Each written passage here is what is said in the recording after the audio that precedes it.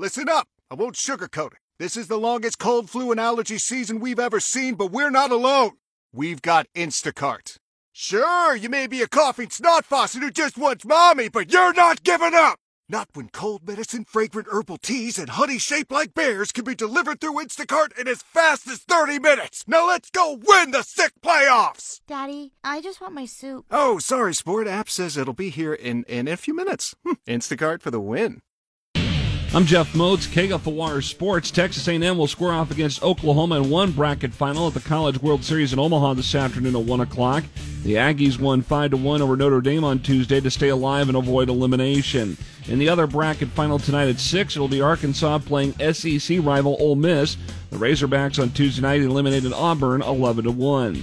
Elsewhere in baseball, Ryan Long hit this go-ahead and eventual game-winning home run in the 8th to help the Lincoln Salt Dogs to a 6-4 victory in the series opener Tuesday night at Sioux Falls. That's a fly ball crushed right field. Ulrich back, still going, turns around, goodbye.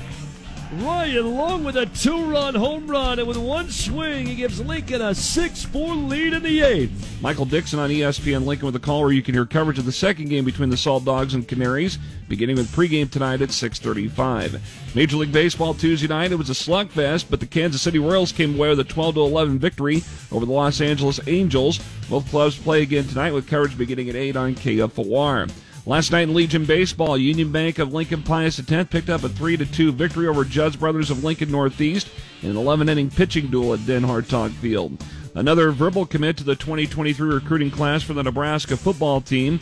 On Tuesday, linebacker Hayden Moore announced his commitment to the Huskers. He's also a prospective baseball player, could be a pitcher for the Husker baseball team.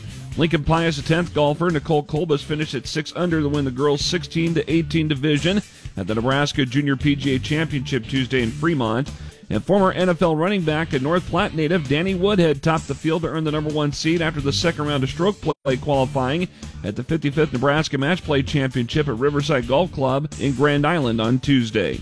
I'm Jeff Moats, KFOR Sports.